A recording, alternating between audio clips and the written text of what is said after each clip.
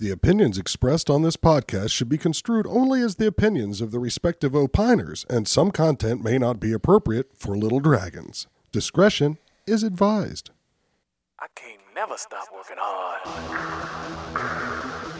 Each day I feel I have to improve. Hard work, determination. I've got to keep pushing myself.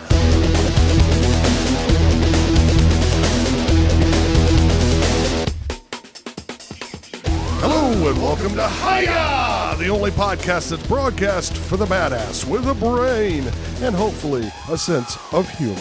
Episode 62, released in the first frosty flash of February 2015, starts now.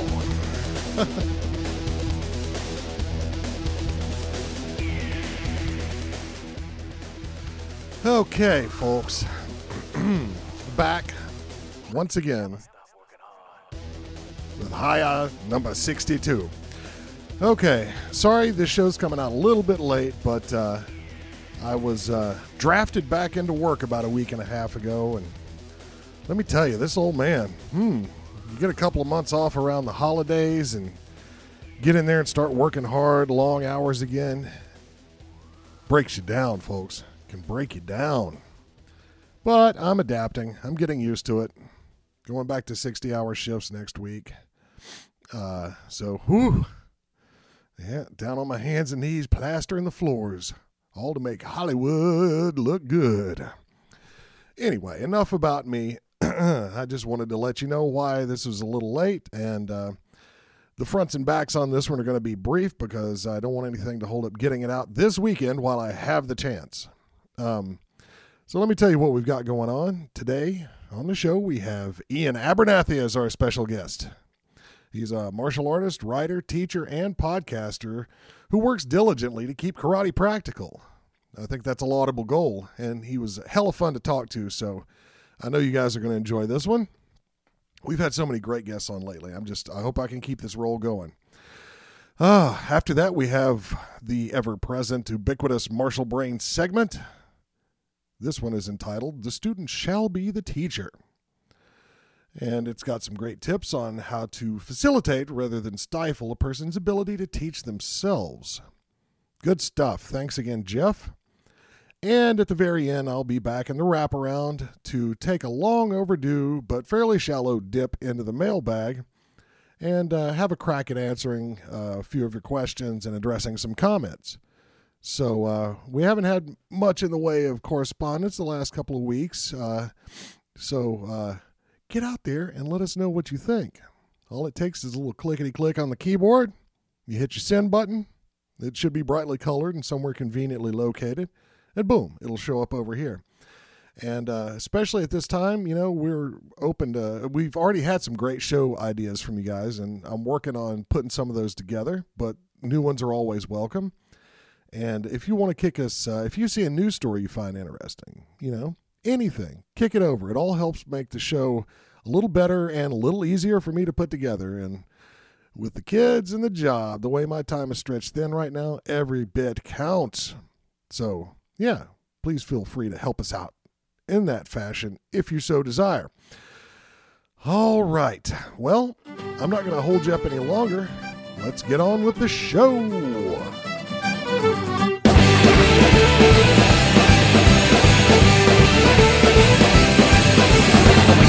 To light and blue, there's nothing more a man could do. Don't get your bollocks in a twist. Settle down, don't take a fit. You drank with demons straight from hell. They almost nearly won as well. You wiped the floor with victory. Then puked until you fell asleep. Electing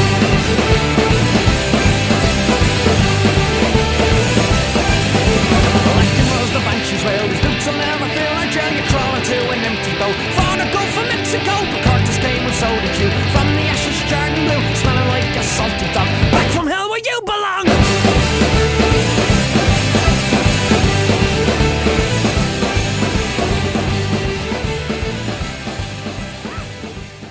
Okay, ladies and gentlemen, please welcome Ian Abernathy to the show. He holds a 7th Dan ranking in Okinawan Karate, and the British Combat Association has awarded him a 5th Dan ranking and the exalted title of Coach. He is also an author of such titles as Karate Grappling Methods and Throws for Strikers, The Forgotten Throws of Karate, Boxing, and Taekwondo, and a podcaster extraordinaire. In fact, his accomplishments are too extensive to chronicle in a single introduction, so I'll jump straight into the first question, if you don't mind. Yeah, well, that's a great introduction. Thank you. Oh, no problem. I'm a sixth Dan, though. I'm not quite as highly ranked as you said. But, Oh, okay. I'll take the rest of it. Yeah. You're seventh Dan to us. Trust me. So the question is, origin story, please. How did you get to this place? What got you into the martial arts, in the beginning? For me, well, the martial arts was something that always held a fascination. As a young kid, like most young kids, young boys, you go through that stage of proving yourself and finding yourself. So got interested in fighting generally, thought, this is something I should probably be good at. Got a few books on the martial arts. I was always a bit of a quiet, reserved kid, so the idea of going to a class didn't really appeal. So I got some books from the local library. Every single book that I saw was basically saying you can't learn it from a book. So Right. so I and then around that time, Enter the Dragon aired on TV, and the entire school went kind of martial arts crazy. The entire world, yeah. Yeah, well, it was. Yeah, no, it was. I mean, it was a time. Obviously the film had been out a little while, but as soon as it went on the TV, Right. I remember kids were making themselves nunchakus and stuff, and everyone was trying to spin them around. So there was a couple of my friends went to a karate class, and my parents were keen on the idea that, finally he's going to do some kind of activity. Right. So they were. So they took me through, and first lesson I absolutely hated it. Got dropped on my very first class. The friends that I went with, they quit the very next week. But I came back for the second week, and I thought, I'd kind of enjoy this. So been training ever since. That's kind of how I got into it. Yeah, well, I definitely remember that period myself, and mothers everywhere were wondering what happened to their broom handles. But you bring out something really important there just in that little bit. Martial arts in the modern era have often been sort of a form of self-initiation into adulthood for kids. I mean, have you found that to be true in your case? Yes, absolutely. I think that's one of the things that, in Western culture, we don't have that kind of recognized path from like boyhood to adulthood, but I still think there's a psychological need for that, you see. And although I wouldn't look back and think, at the time I didn't realize that, but looking back, I think that was exactly it. I was about 12 years old. I'm at that age where you're not a boy, but you're not quite a man either. You know what I mean? So, and that idea to kind of prove yourself and prove your worth and test yourself. Yeah, I would agree. I think that's certainly, looking back, that's what it definitely gave me, and it did fulfill that function. Well, it would certainly be easier if we just had an elder to come push us off a cliff. Yeah, I'm with you. That's what I'd like. That's it. It would be less painful. But yeah. Yeah, exactly. Well, let me. One of the things you're famous for is trying to sort of unite practicality and traditional martial arts once again, and your teaching focuses heavily on that sort of thing. Making traditional arts practical in a modern setting. And many traditional teachers grapple, pun intended, with this very subject. I mean, what's your approach, and what's the system you've developed to make that a reality? Where I was lucky was my main instructor is a gentleman called Doug James, who's an 8th Dan in Wadaru Karate, and he is a very open-minded instructor. So there's things where, the traditional basics had to be run right, the kata had to be done right, but he was also a great believer in encouraging you to, play with it, go and train with other people, experiment with it. He was a really open-minded guy. So my interest when I got into martial arts, I did the sport thing because, that's what you did and everyone did it, but I wasn't interested in playing a sport. I got into it because it was that side of things that interests me. So, through Doug, again, I got in touch with Jeff Thompson, which, I think most people will know Jeff. And Jeff, became a kind of big influence on the way that I thought and do things. But the more I looked into it, and then I through Jeff, I met Peter Considine, and still train with Peter and Jeff are good friends, and I would regard those three men as the most influential on me. But I started to notice that my traditional background, is my true traditional background, Right. and the modern reality-based self-defense stuff that I was learning from the likes of Jeff and Peter, there was no difference between the two. If you read what the old masters said about certain things, and then that was what was happening. When I read about when you look at the kata and the kind of motions in there, it reflects well, the kind of the types of methods you'd use in civilian conflict, in a self-defense scenario. Right. So I just started to see the parallels between the two. So I never had that kind of juggling act of, well, how do I get these two to fit together? To me, they always kind of did. The more I looked at it, the more that you could see the commonalities there. And so I have an approach to what I believe is traditional in the true sense, and I also believe that it's totally relevant to the modern world. I mean, Okinawa is a little island where they're not allowed to carry weapons. I live on a little island where I'm not allowed to carry weapons. You know what I mean? It's not that different. So what they were doing to protect themselves, and what I need to do to protect myself is pretty much akin. Yeah, well, it's. I think that openness you're talking about is the key. I've done several traditional martial arts, and often I'll find when I'm cross training with someone else, it's only then that I realize, oh, this arm drag was hidden in a basic technique the entire time. Or I'm stepping on your foot all the time, and that's baked into the form. But somehow it seems a lot of people lose sight of that, and maybe it's they don't have the methodology to integrate it into practice or to do the form archaeology, if that makes sense, to figure it out.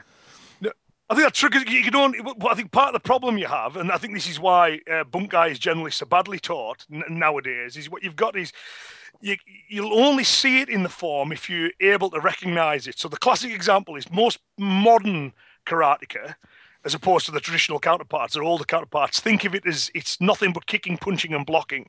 Right. So they'll look at it. Yeah, that's it. Yeah. So then they'll look at it and go, okay, so that's a punch. So for example, a classic example is there'll be a gidambara in front of you, a lower block in front of you, and an outer block behind you. And they'll go, it's two simultaneous blocks, because they'll look at it and they go, well, it's not a strike, it's not a punch, it's not a kick, it must be two blocks. Yet if you've got any knowledge of kind of grappling and throwing, you'll look at it and go, no, that's a setup for a throw. That is very clearly a setup for a throw. So for our Chinese martial arts listeners, that's a similar motion to part the horse's mane in Tai Chi. Well, I did not know that, but there's. What does it say? One arm going down, one arm going out. One arm going up. That's it. That's it. So if you show that to a judo guy and go, like, "What do you think I'm doing now?" They'd say, "Well, that looks to me like a formalized setup for a one-arm shoulder throw," but the karate guys don't see that because that's not part of it. So I think cross training. I mean, I've trained in lots of different systems, but to me, I've never been a practitioner of those systems. All I've gone to them for is to inform my karate, you see. And you're dead right. I start saying, yep, see that here, see that here, see that here. I mean, there's a friend of mine, a guy in the UK called Gavin Mulholland, brilliant martial artist, Goju-Ryu guy, written some superb books. Mm-hmm. And he said, which I thought was a really kind of great observation, he said that no matter what style of martial art we do, he says, we all end up doing the same thing. He says, what the style predominantly is how we train it. So I think that's true. When I've gone to judo and boxing and whatever else, you start to see all that same stuff, just packaged in a different way. Yeah, so let's dig a little deeper into that then. What makes this style a style? Is it a specific general way of moving the body? Is it a focus on a certain range of techniques? Is it, how do you, how big should a style be? Yeah, see, that's one I definitely struggle with. I mean, and if you, like, I have no idea of what style of karate I do. I have not got a clue. I know I started in Wado, and that was kind of the being, but other influences come in and bits get dropped and you do things slightly differently. And I know what we do, and I would call it karate. It's definitely karate. But as to what style it is, I have no idea, and I've never yet found anyone who can give me a good definition of what karate is. Yeah. Every time they go, it's this, you think, well, there's this exception here, or that's not quite right. And I always think it's kind of like, it's a bit like a chair. We know a chair when we see it, but a chair can have a back. It may not have a back. It can have one leg. It can have 3 legs. It can have 4 legs. It may swivel. It can have rollers. It may not. There's something that's chairness about chairs, but every single one of them can be a little bit different, and it gets really difficult to define what a style is. And I think these things are a lot more fluid than people sometimes like them to be. Yeah, and just like with my own teachers, people I've trained with for more than 5 or 10 years, you can see them evolve. The system they're teaching you evolves as they're teaching it. There's always style creep. There should be. There's always learning. So I think some people get way too hung up on, well, this style is the style. No, I absolutely agree with that completely. And it's the term I use for that, you see, is I call it artificial success criteria. So we've always got to measure what we do and have some kind of measurement where we say we're improving, we're regressing or standing still or whatever. And with martial arts, the obvious one is, does it work? But if you remove that, what we start to get is now people say, well, is it pure? Is it like Master X did it? Or is it like your teacher taught it 10 years ago? And that's not healthy for the martial arts. And it's certainly not how it worked traditionally. Things changed. I mean, otherwise, if things never change, we wouldn't have any styles. So the very fact we do tells you that the people of the past were happy to change things, amend things. And I'm not talking about a free-for-all, but I'm talking about experienced people having an input. So, the martial arts can continue to evolve, but we don't see that always. People kind of measure by, well, is it pure? And I always like Ed Parker's thing when he said, when people ask him, what's a pure martial art? And he said, when pure fist meets pure face, it's a pure martial art. I thought, that's it. That cuts to the heart of it, Well put. Yes, absolutely. Well, I teach traditional martial art, and it amazes me that sometimes people are shocked when I show up for a public sparring group kind of thing or something, and I get in there and I scrum with them. They're like, "Oh, most teachers wouldn't do that." I'm like, "Why?"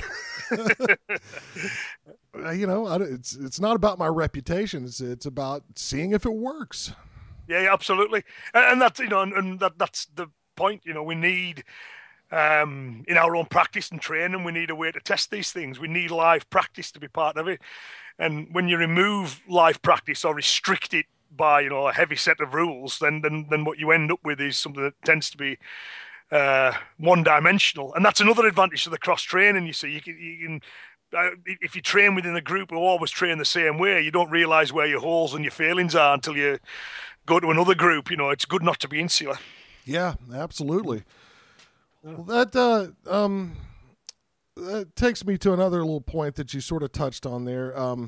I've heard your podcast before where you've railed a little bit against practices like one-step sparring and so forth. I mean, so what do you think the correct approach is to safely test things and to learn techniques? Yeah. Well, that's it. So I see. I mean, if I want to be blunt about it, and I will be, that the one-step spar and the three-step, it's a modern aberration. It's not a form of practice that has a traditional long heritage, and it tends to be. It means different things to people though. So when I say one-step sparring, I mean a guy dropping into a formal stance from 10 feet away, right, stepping forwards and doing a formal technique, remaining still while the other guy jumps through a variety of complex defenses and they break away. So. And to me, I always say when I give my views, they're just my views, and other people may see this differently, and it's good and it's healthy.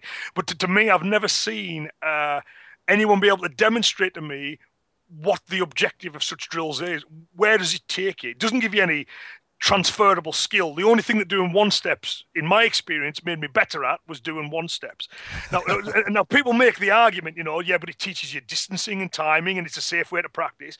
But it teaches you the wrong distancing. It teaches you the wrong timing, and it is safe. Nobody gets hurt. But if you use those techniques in a real situation, you get badly hurt. So I think there's better ways to do it, and the way that we tend to approach it. If we take it back to kata, you'll learn the form, you'll learn the movement. Mm-hmm. As you learn the movement, you'll learn a 2-person drill to go with it. So, and that will be close range. It'll be a close range. It'll be compliant, but it'll be a close range drill that mimics the range, feel, and nature of actual conflict. But it's compliant. Once they've got the skill, the next thing we need to do is say, okay, you've got the motion down. We now need to add some aliveness into that. And we do that with what we call semi-live drills, which is where people are limited to a certain set of actions to develop a specific skill or a specific objective. Okay. And then we have live drills, which are, again, a bit more free-flowing and open. And we've got lots and lots of these live drills, each designed to develop certain skills, like, breaking away skills, multiple opponent skills, gripping skills. And, we allow headbutting, biting, elbowing, knee, and all this kind of stuff in our training, and nobody ever gets hurt because we safely structure it so that the sparring develops as a student develops. So they're in control, they know what they're doing, they know how to look after the partner, and then we can spar in these very lively, very realistic ways, and nobody ever gets hurt. It's all a matter of structuring it. I think I'm on the same page with you there. I mean, again, the big difference is not dropping into that stance and sticking your arm out while you're too far away to actually punch somebody, and having people in relaxed, natural stances close, and then they drill and they escalate the drill up to the point like we actually had the police called on us one morning. A training partner and I were just running through what we call application practice out in a parking lot, and we were going at it so hard, you could hear our limbs smacking a half a mile away, and some old lady was going to her car and thought there was a fight in the parking lot and called the police, and we're like, no, we're fine. Yeah, that's a fine endorsement. Yeah. I mean, that's what, I do that again. It's what, like, when I teach in seminars, it's the same old joke. When I get them doing drills, I'll say that was brilliant. It looked terrible. I mean, and I want that chaos, and I want that. And you can structure this stuff so everyone can practice it quite safely, and it's doing it step by step. So you don't throw people right into the deep end. You develop the skills gradually and slowly and gently, and then everyone can do it, and everyone will reach their own level within that. So I always like what Dan Anderson said. When Dan Anderson visited the UK, stayed at my home for a couple of weeks, and I was showing him the local castle, and we're walking away, and we were talking about sparring and live drills. Mm-hmm. And he said most people teach sparring in the same way the Romans taught the Christians to deal with lions. And I thought, yep, I can relate to that, So it's that, throw them in the deep end and we'll see how they do. And get in there, kid. Yeah, well, and and generally what most people learn is that they don't like sparring, but if you structure it correctly, so it's just so outside the comfort zone, and as they get you, okay, you're happy with that now? Okay, let's add in this element, and let's play with that for a few weeks. Are you happy with that now? Now let's add in this element. And then before you know where they are, they're fighting in a very realistic, confident, practical way, so.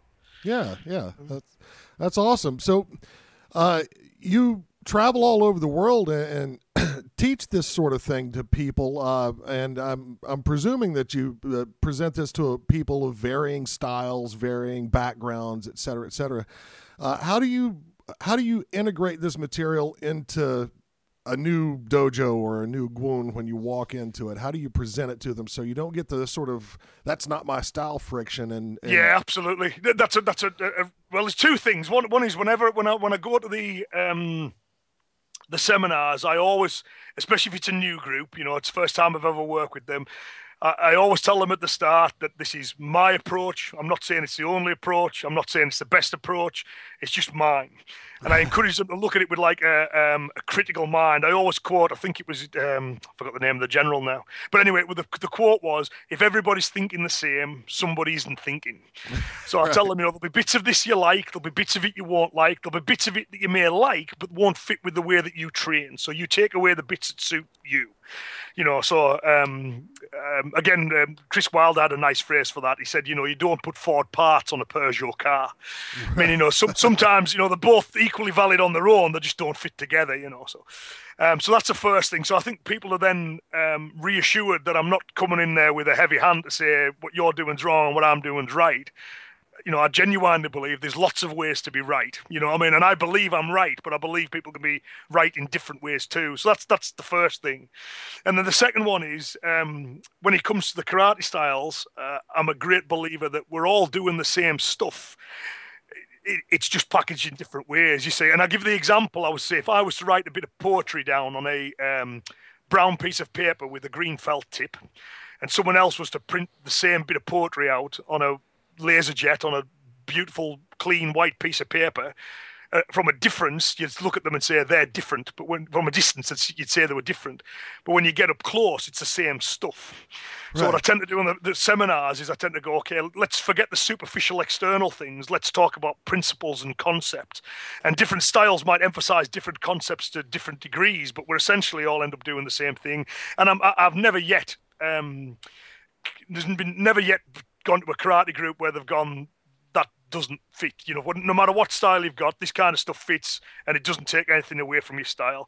And I get plenty of guys from Kung Fu, Taekwondo, Tang Soo Do, Krav Maga systems turning up as well. And even if they don't do the form, the combative principles are common. So it's just pointing out to those common principles to people, and then they go, oh, yeah, I see that, and we do that too. And I think that's one of the most exciting discussions we often have at the seminars is, yeah, I do that, but a bit differently.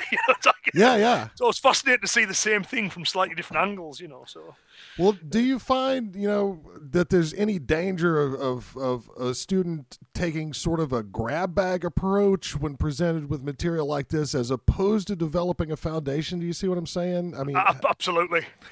I think that's one of the dangers of the modern, as positive as the modern information age is, people can do that. So they can get a bag of tricks, but those tricks are never united by any kind of common underlying principles, so right. I've done a little bit of wrestling, and I've done a little bit of punching and a little bit of Thai, and then it doesn't fit together. They've just got three separate systems that are all mashed. But what I try and do, because it's the way I like to learn myself, is I try and point out to people the techniques are okay. What's more important than the techniques is the underlying principles that give rise to the technique. So when I teach, I tend to try and emphasize the principles, and hopefully once you've got the principles, then the techniques naturally flow from that, and it's that unifying or that understanding of those unifying principles that'll avoid that kind of a bit of this, bit of that approach. It's the principles that hold it all together.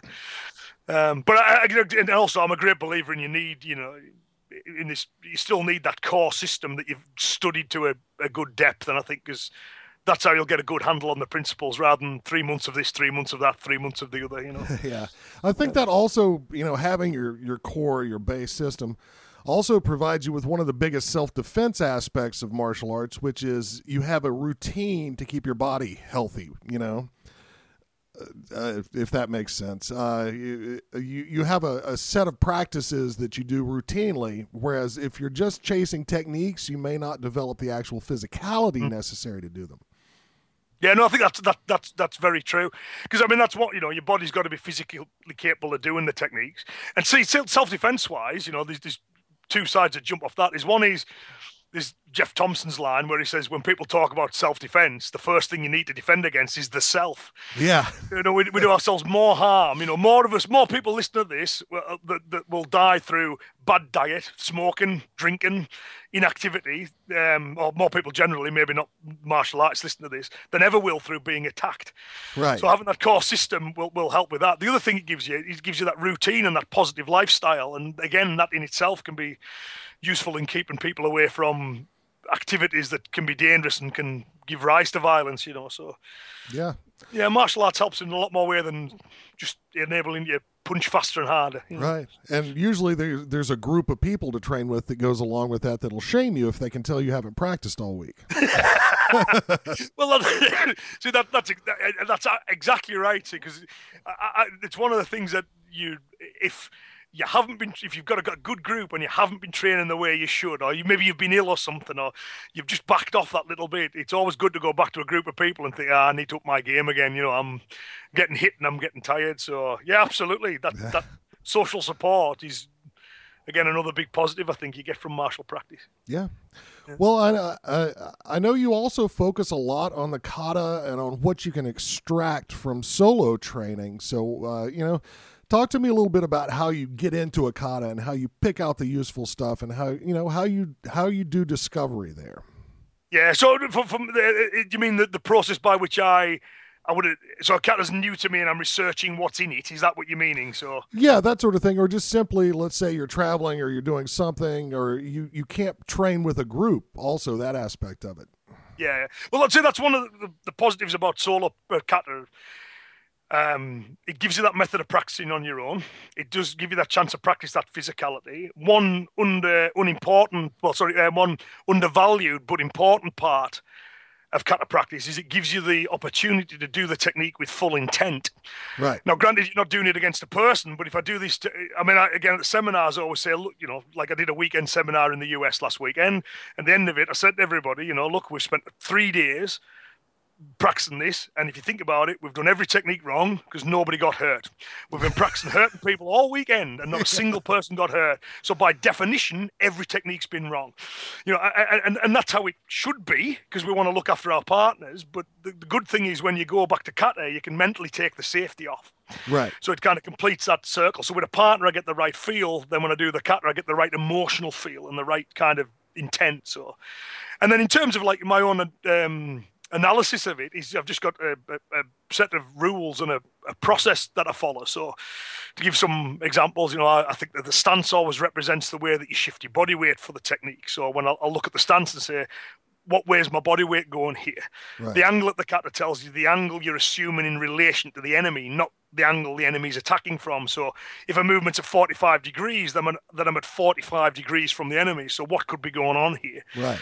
If you're striking, if you're convinced you're striking, well, the non-striking hand will always be active. It'll normally be telling you where the enemy is. So holding him, gripping him, feeling us somewhere, or it'll be getting limbs out of the way. So I've got a clear path to the target. So which one of these is it doing? Right. And it's again that kind of process. And then I go, okay, so that I think this motion's doing this. Now, how does that fit with the movement before it and the movement after it?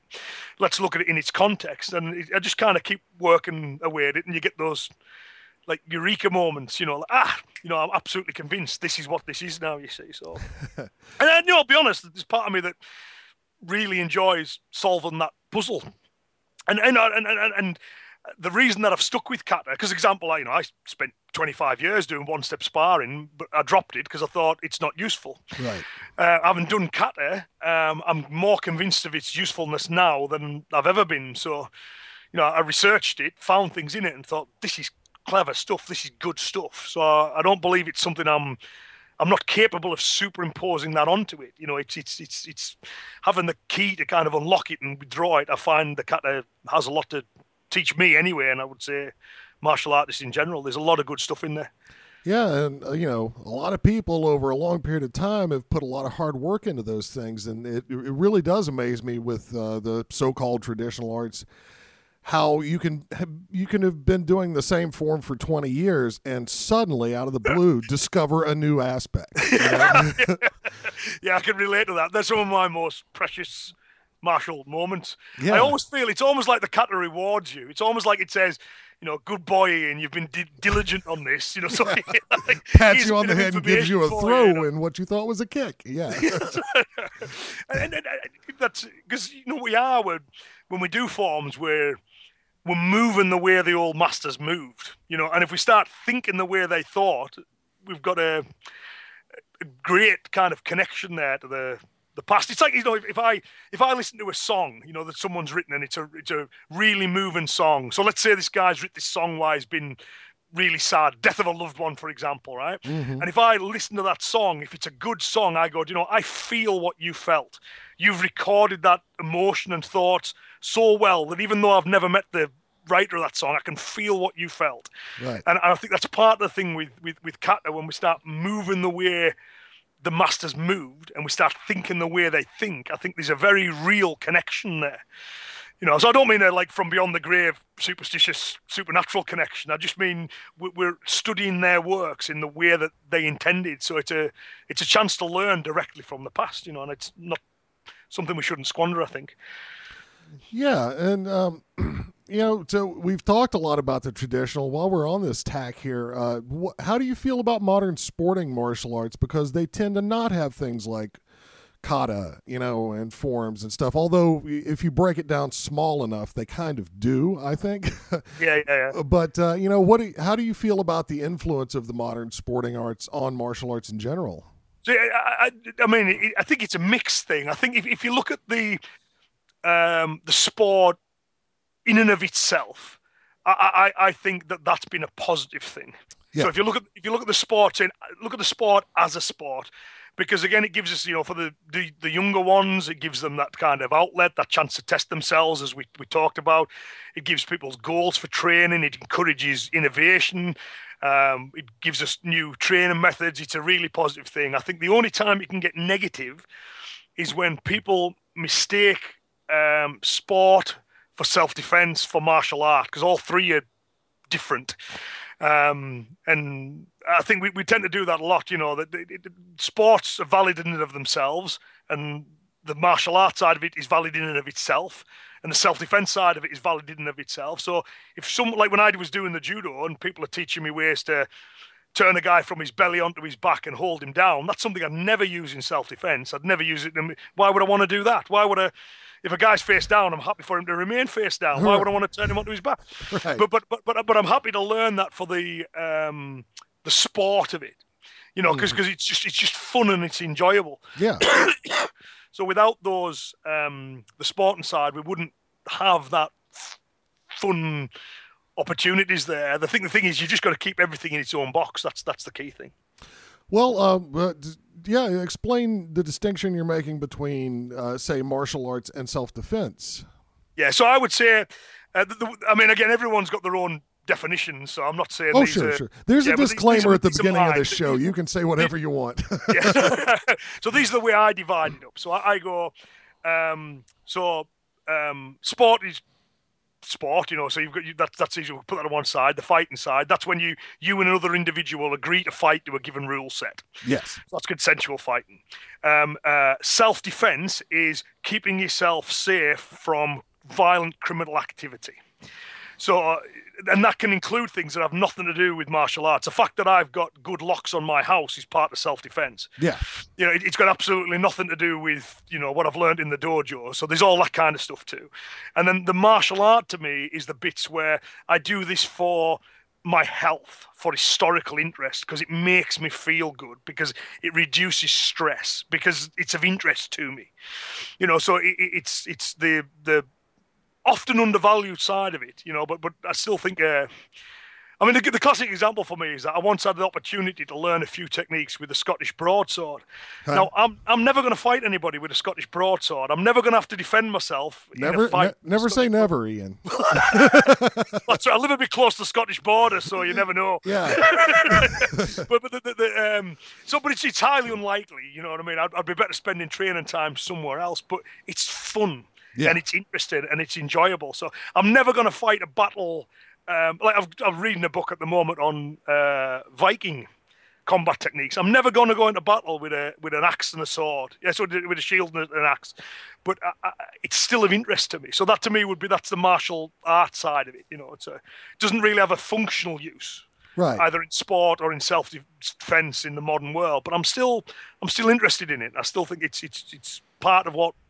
And it broadens your experience too, so that, for instance, if the only thing you had to hand was an electric guitar or something, you could pick it up and sort of use some of those broadsword style swing. Absolutely, yeah. There is some crossover, but one of the things that I sometimes see is the classic example is if you look at sports and self-defense, because this comes up a bit more, where people might go, so I'm doing.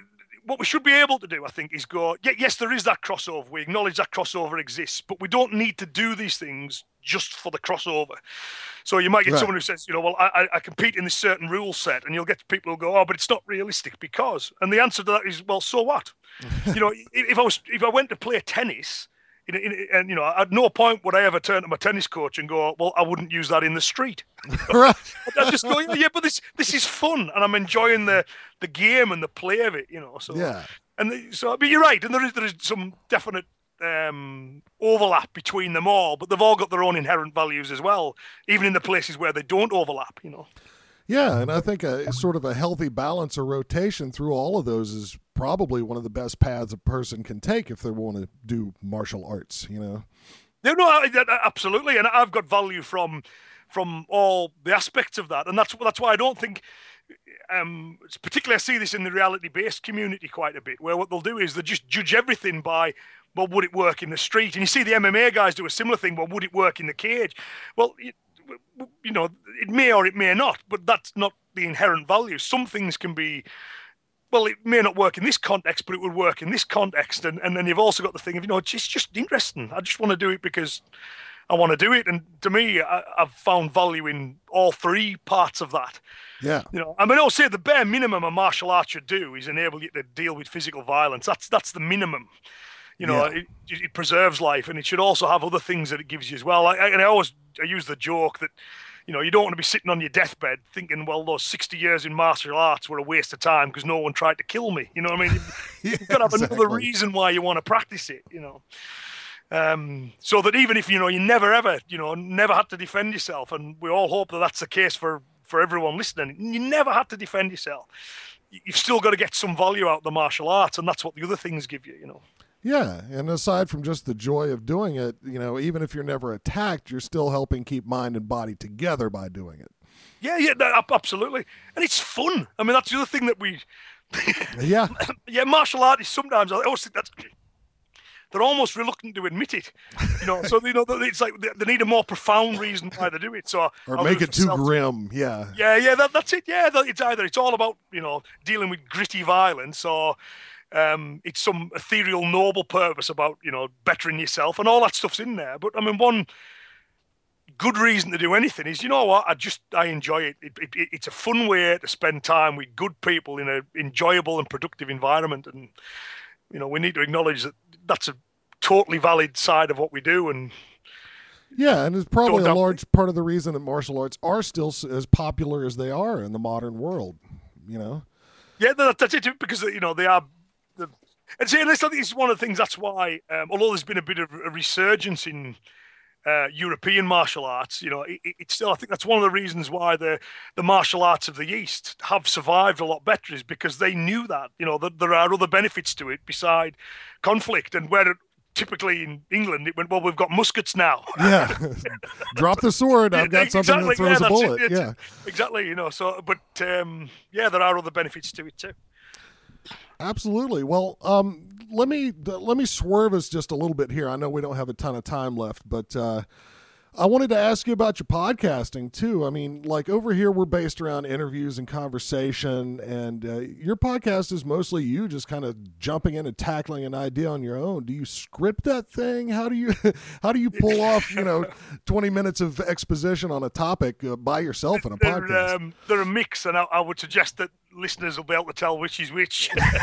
so I've done one or two talky back and forth ones, but you're right, I tend not to do that. The way it tends to work is me kind of giving a monologue on an idea or a thought. So some of them are just kind of, right, okay, I'm going to talk on this, and then I just hit record and away I go, so it's all very free form and just right off the top of my head. And other times though, if I've got something I think, right, I really want to nail this issue and I want to cover all the angles on it and I want to make sure that I don't miss anything, then I'll write it out, so I kind of sit down with the laptop or a pen and paper and I'll write the thing out, you see, and then when I come to record it, I'll read it out and record it that way, you see. I end up ad-libbing because I always do, but sure.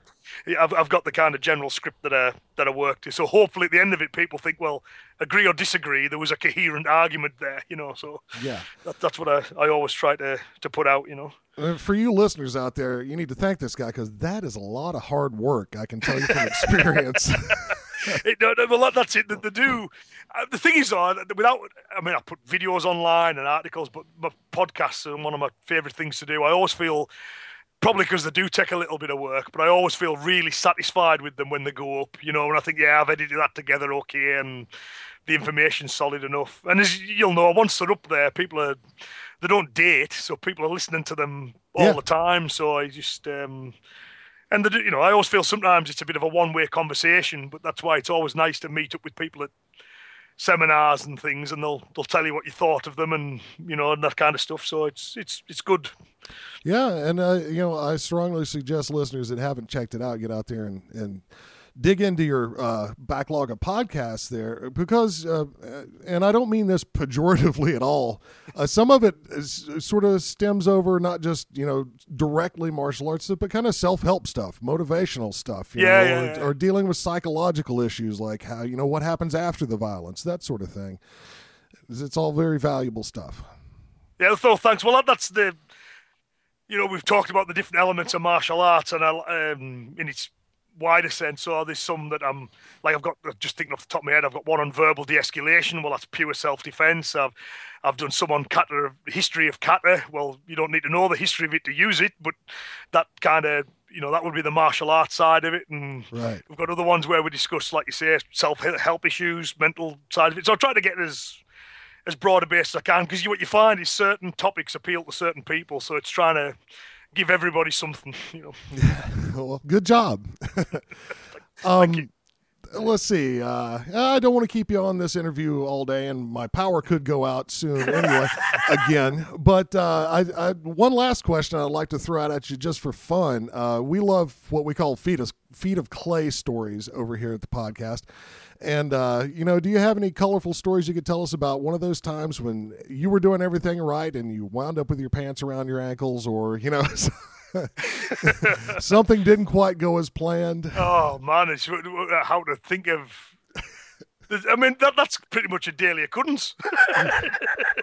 I'm just trying to think of one specific one where I could think of...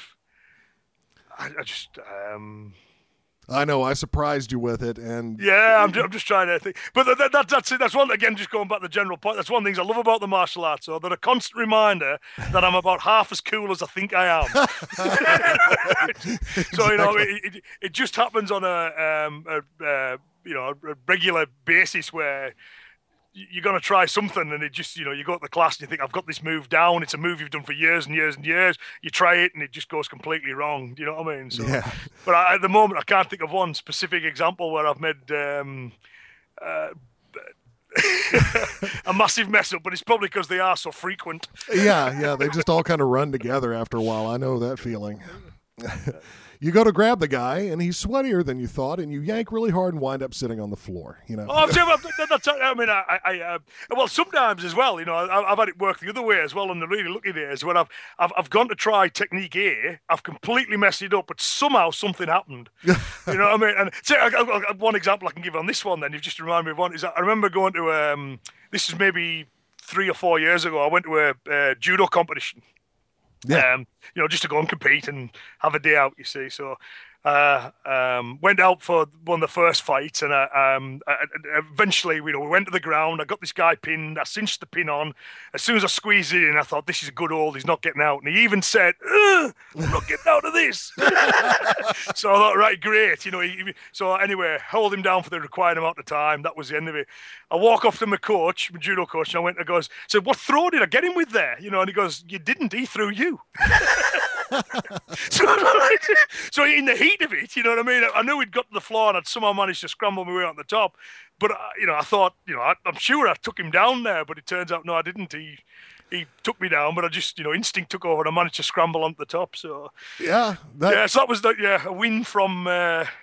Awesome. From an error, yeah. That's exactly the kind of story I'm talking about. You don't have to be the butt of the joke every time. Yeah, no, yes, loads of those. And it also, you know, it calls back to what we were talking about a minute ago, where sometimes the technique or the form or something, you know, you get a little surprise. It's like you ride failure all the way to success, you know.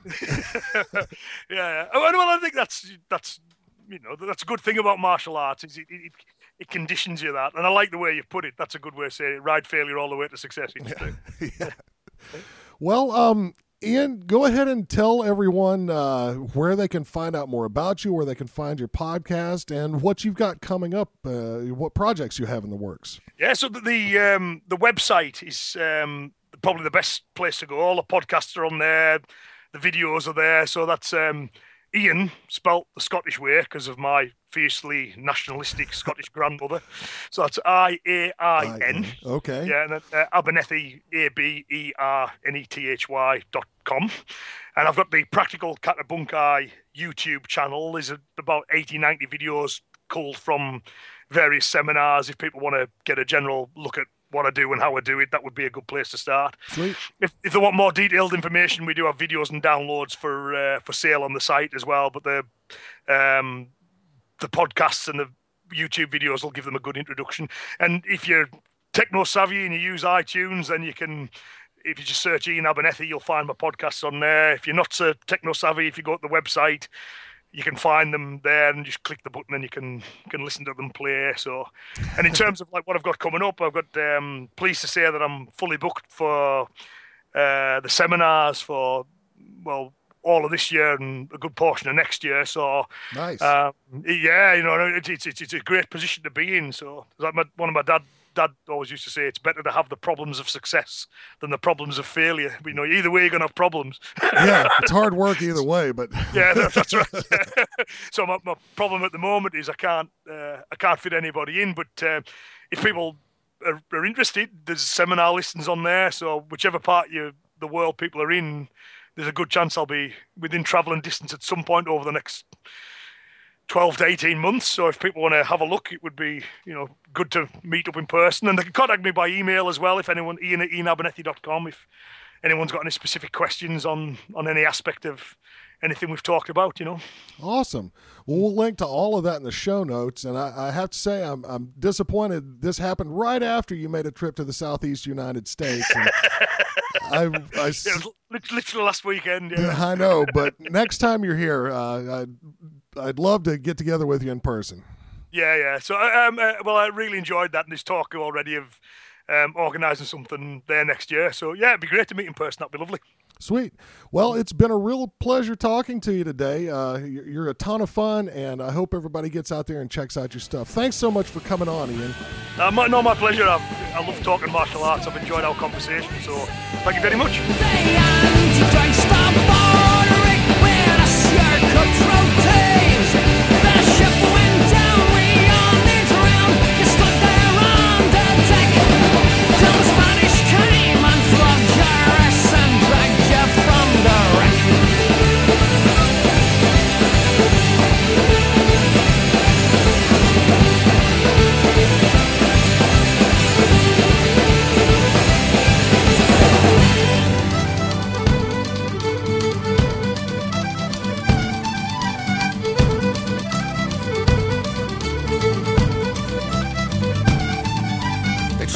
Around your neck to watch you dance. Did you get that? Then left you for the starving crows, hovering like hungry horse. One fell down, put out your eye. The other he had in such a snarl him, so leave me. I need the booger so I can see.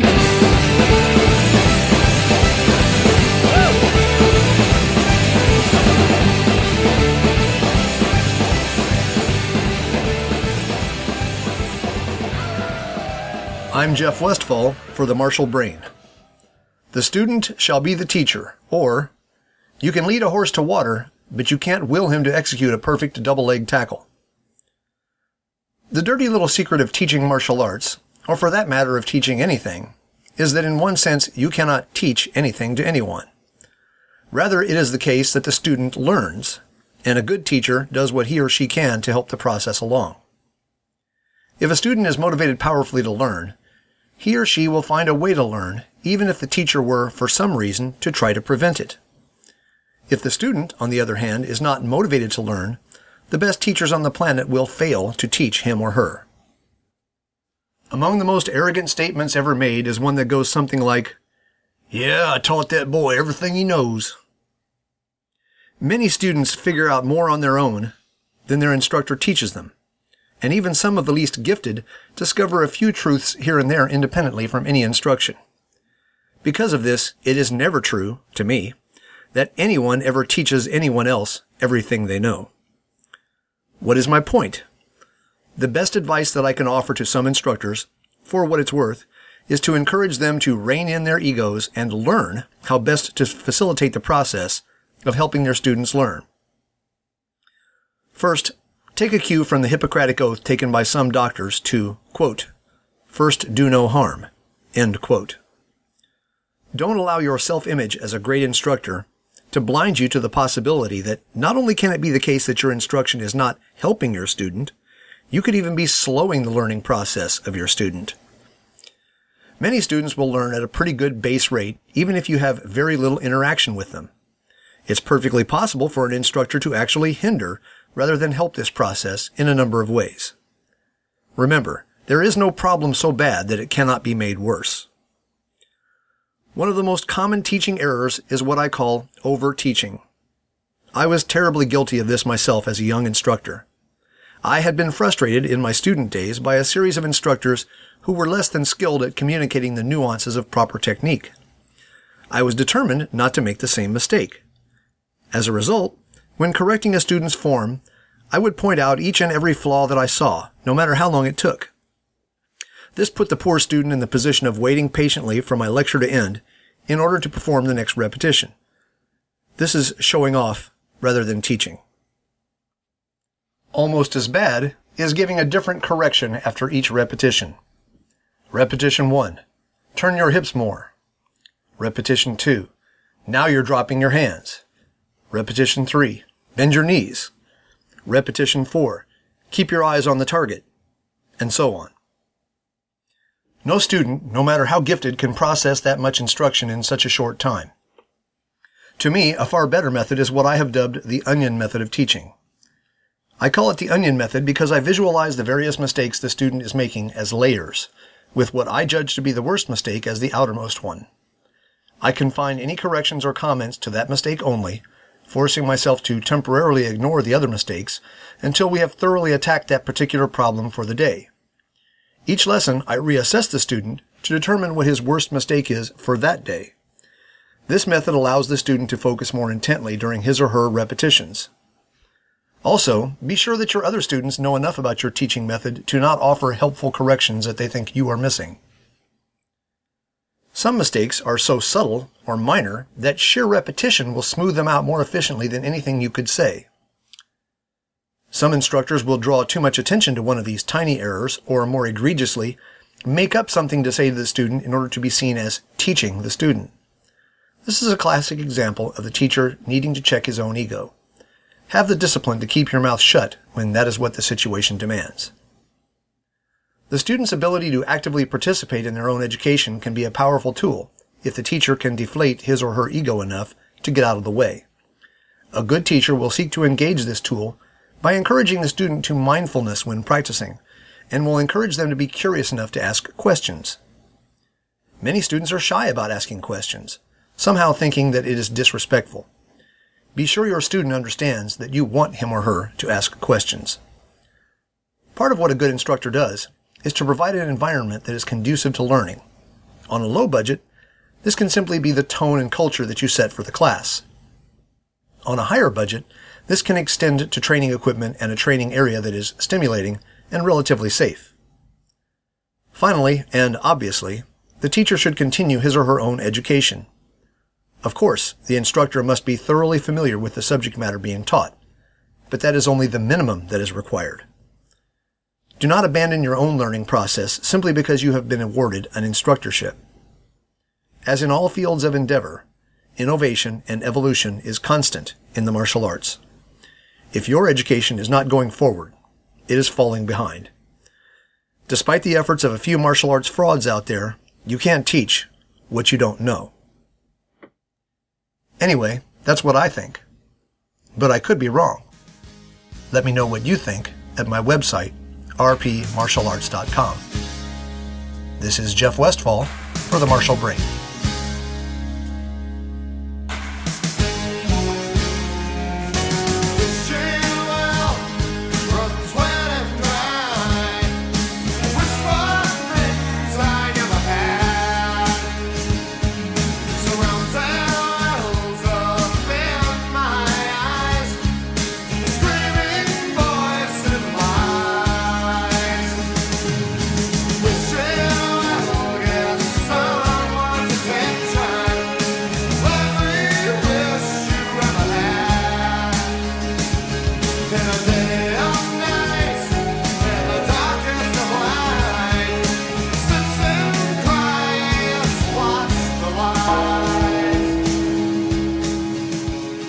Okay, folks, we're back.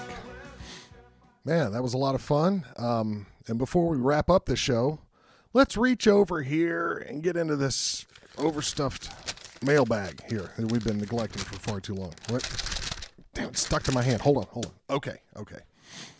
Whew, that was a rough one. Why is that letter so sticky? Oh, wait a second. This one's from Mr. Tarzan Smith. We love hearing from Tarzan. And sorry up front, Tarzan, this one has been at the bottom of the bag for a while. Glad I found it again. Sorry it stuck to my hand. Let's see what's going on here. Hiya, electricians. Dimmer switch joke. Yuck. Yep, it has been in the bottom of the bag for a while. That's throwing back to several episodes ago. Okay, continuing with my reading here. Guys and lady, depending on the day, I have a question. It's like totally serious and not nearly as bitchy as my normal email. Sorry. Okay. At my school, only the black belts spar without pads. As a lower belt, I wear shin, forearm, chest, and head protectors during sparring. As a generally larger than medically recommended individual, I sweat a lot. I'm going to pause right there.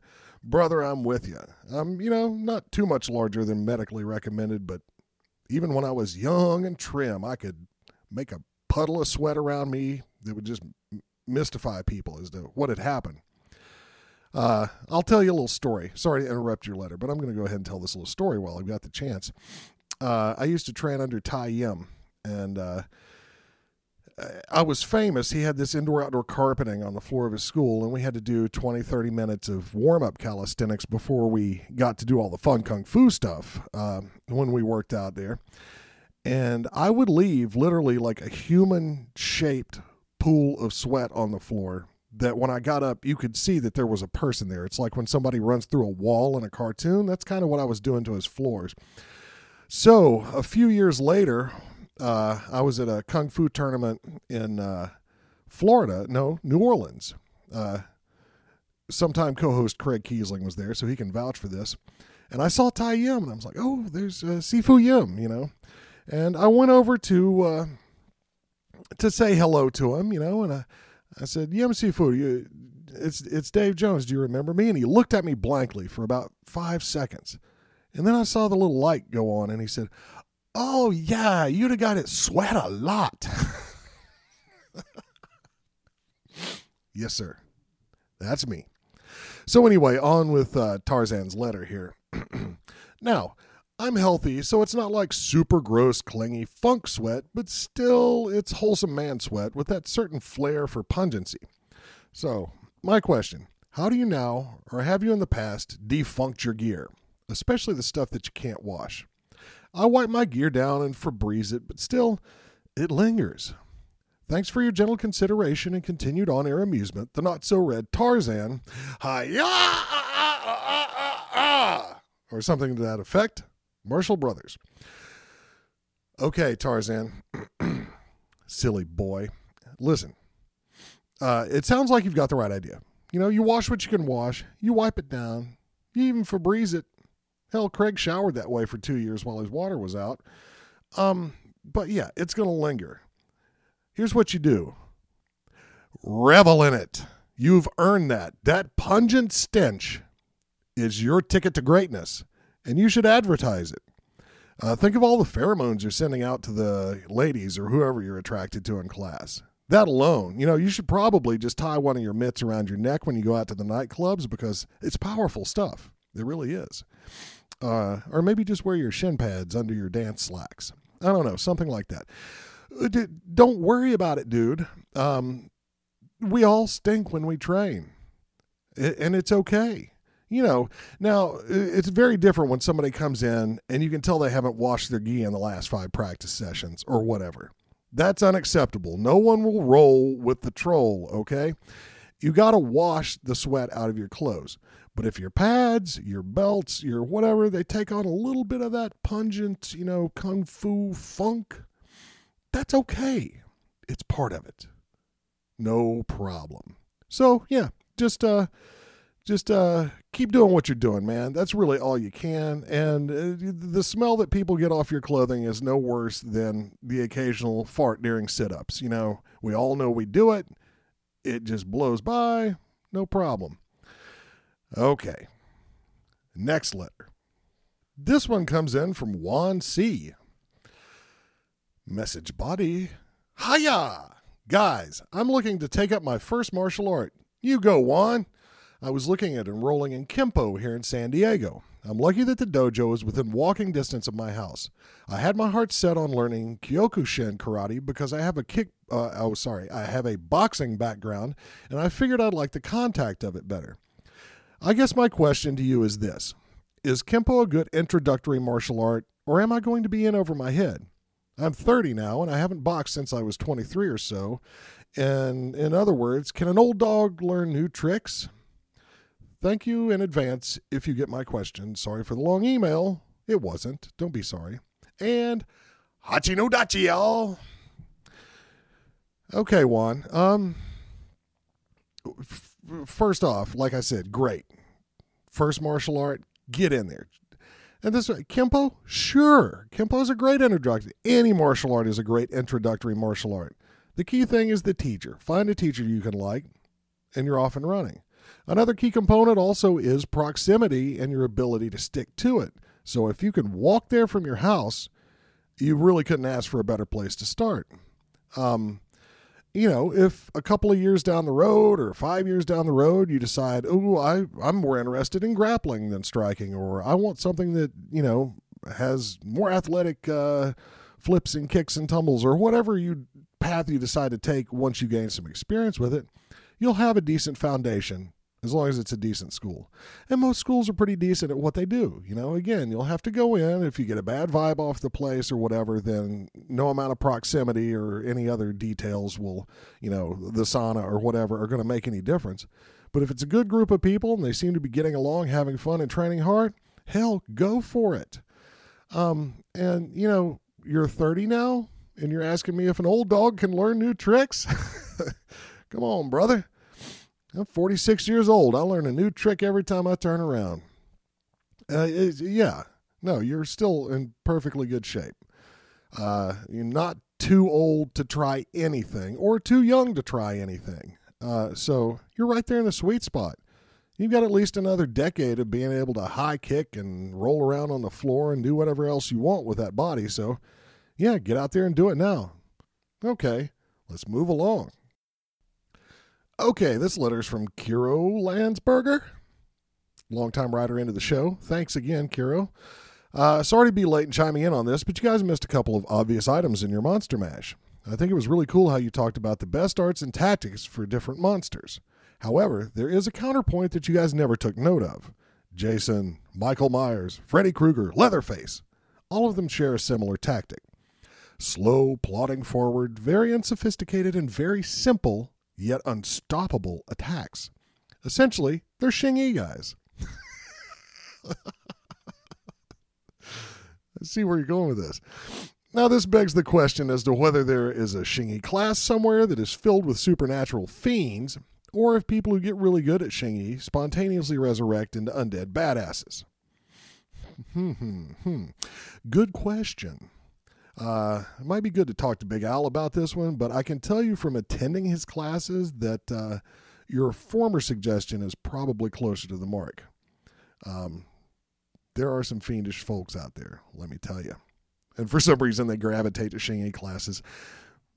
Why? I don't know. I'm not going to editorialize on that. As a matter of fact, let's move on. I hear Big Al calling me. Let's see. The last one I'm going to belabor you with tonight. And this one's a little fresher. Yeah, not quite as crinkly. This one comes from Richard. Sorry if I already sent you this. I had email account problems. Whew, don't we all? Hey guys, I just wanted to drop you a quick note of appreciation. Like most people, I have a job, family, other competing hobbies, etc., and I know how valuable time is. Your efforts putting together the excellent interviews and being a clearinghouse for all the different points of view are greatly appreciated by me and all the listeners. Each week when I go to iTunes for my podcasts, I cross my fingers and hope that there is a new episode of Hiya. It's awesome the amount of experience and talent you line up for the interviews. I won't take any more of your time, but once again, thank you. Hiya, bitches. Okay. Richard, and to all the other people who have sent us a similar email, we get one of these occasionally. thank you so much. You know, this stuff is a ton of hard work. I won't deny it. But knowing that people appreciate what we do is what keeps me and all our contributors doing it. So thank you for thanking us once in a while. It lets us know you're out there and that you care. And it really does, you know, stoke the fires under our collective asses to get moving over here and track down good guests and bring you better content. So we're going to keep working on that. That brings us to the end of this show, however. If you do want to pat us on the back or just pat us on the back. That's fine. Then feel free to drop us a line. Also, questions, comments, and like I said at the beginning of the show, news items, anything is welcome there. It's mailbag@hiyaupodcast.com. And you should also go to iTunes. You know, that's where you collect your podcasts, most of you. Rate and review us, please. We currently have fewer reviews than we have episodes. We need to catch up on this, people. Go by, like the Facebook page. There's a couple of new people join us there every week. And, you know, listeners, feel free to use that page too. It's there for conversation. You see something neat, you know, and some people are doing this. Put it up there. Interact with each other. It's always encouraged. So, yeah, just go to Facebook and put Hiya with 2 A's in the search bar and boom, Hiya in your face. And thanks again to our guest, Ian Abernathy. Splendid fellow and great fun to speak with. I'm sure you all enjoyed that one. Anyway, that's it. We'll be back with another great episode in 2 weeks. And until then, we will see ya!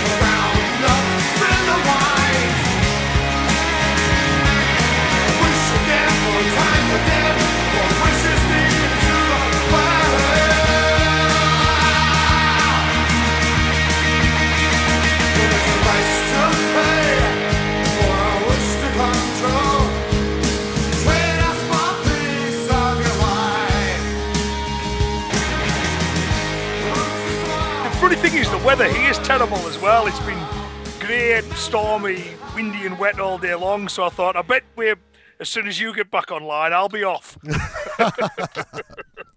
Well, it's Great Britain. You expect that there, but well, even by our standards, today's been pretty grim, you know. So it's it's not too far. I've been totally dark outside, and we're what 4 o'clock in the afternoon, so not good. Well, I hope you're not swept away in a twister to Kansas somewhere. See, I always say that that's a good thing about our weather. You know, it's never good, but it never tries to kill us. We don't get, tornadoes and hurricanes. And... Yeah. Well, as they say, that which does not kill you makes you miserable.